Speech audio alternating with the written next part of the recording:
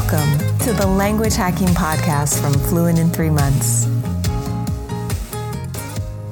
Hello and welcome to the Language Hacking Podcast. This is a shorter form episode between our interviews where it's just me taking your questions and seeing the best I can do with them. So today, a question I have is from someone who's asking, how can I use the Speak from Day One approach with a different writing system? And this question can get different answers from different people in the language learning community. But I have found that for me personally, and for a lot of people who have a priority of speaking the language, sometimes you don't want to put as much emphasis into learning how to read and write the language until you've gotten to an intermediate stage. So with that in mind, if you're learning a language like Chinese, which has a completely different writing system, then I would actually recommend that you skip it and that you learn how to speak Mandarin through Pinyin, which is the Romanized version of Chinese.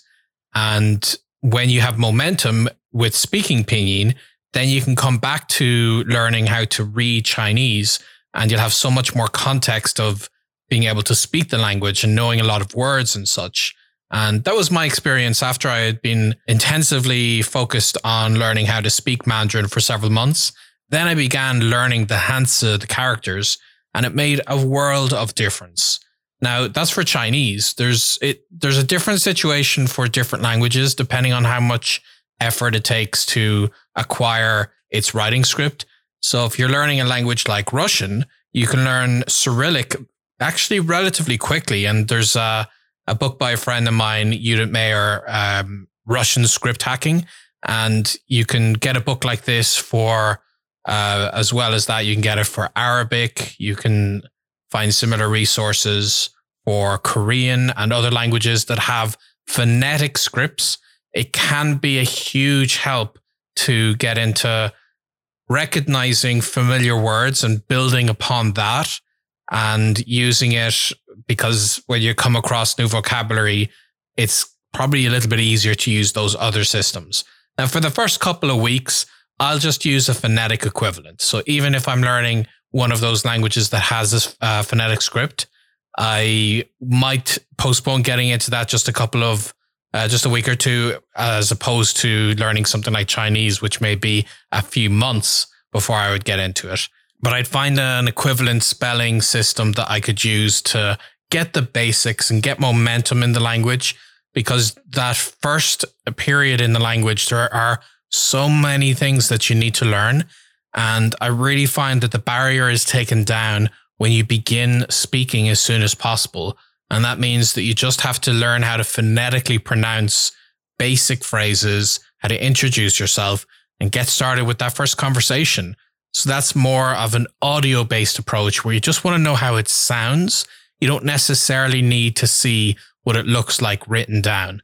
It does not mean that the Speak from Day One approach tells you to avoid learning all of these systems entirely. You have to learn them eventually, but I think postponing learning them is much more effective in helping you get speaking as soon as possible.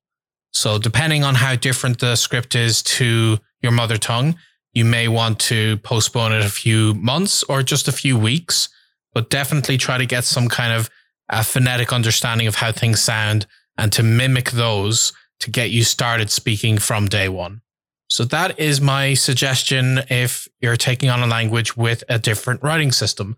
I really hope that helps you. And of course, you can find much more in-depth answers to a lot of your language learning questions during our longer interviews. So make sure to leave us a review at languagehacking.com/review if you enjoy these short form and the long form episodes. And I look forward to reading those reviews. And otherwise, I'll see you guys in the next one. So until then, happy language learning. We hope you enjoyed this episode of the Language Hacking Podcast. Subscribe on Apple Podcasts, Stitcher, Spotify, YouTube, or wherever you get your podcasts.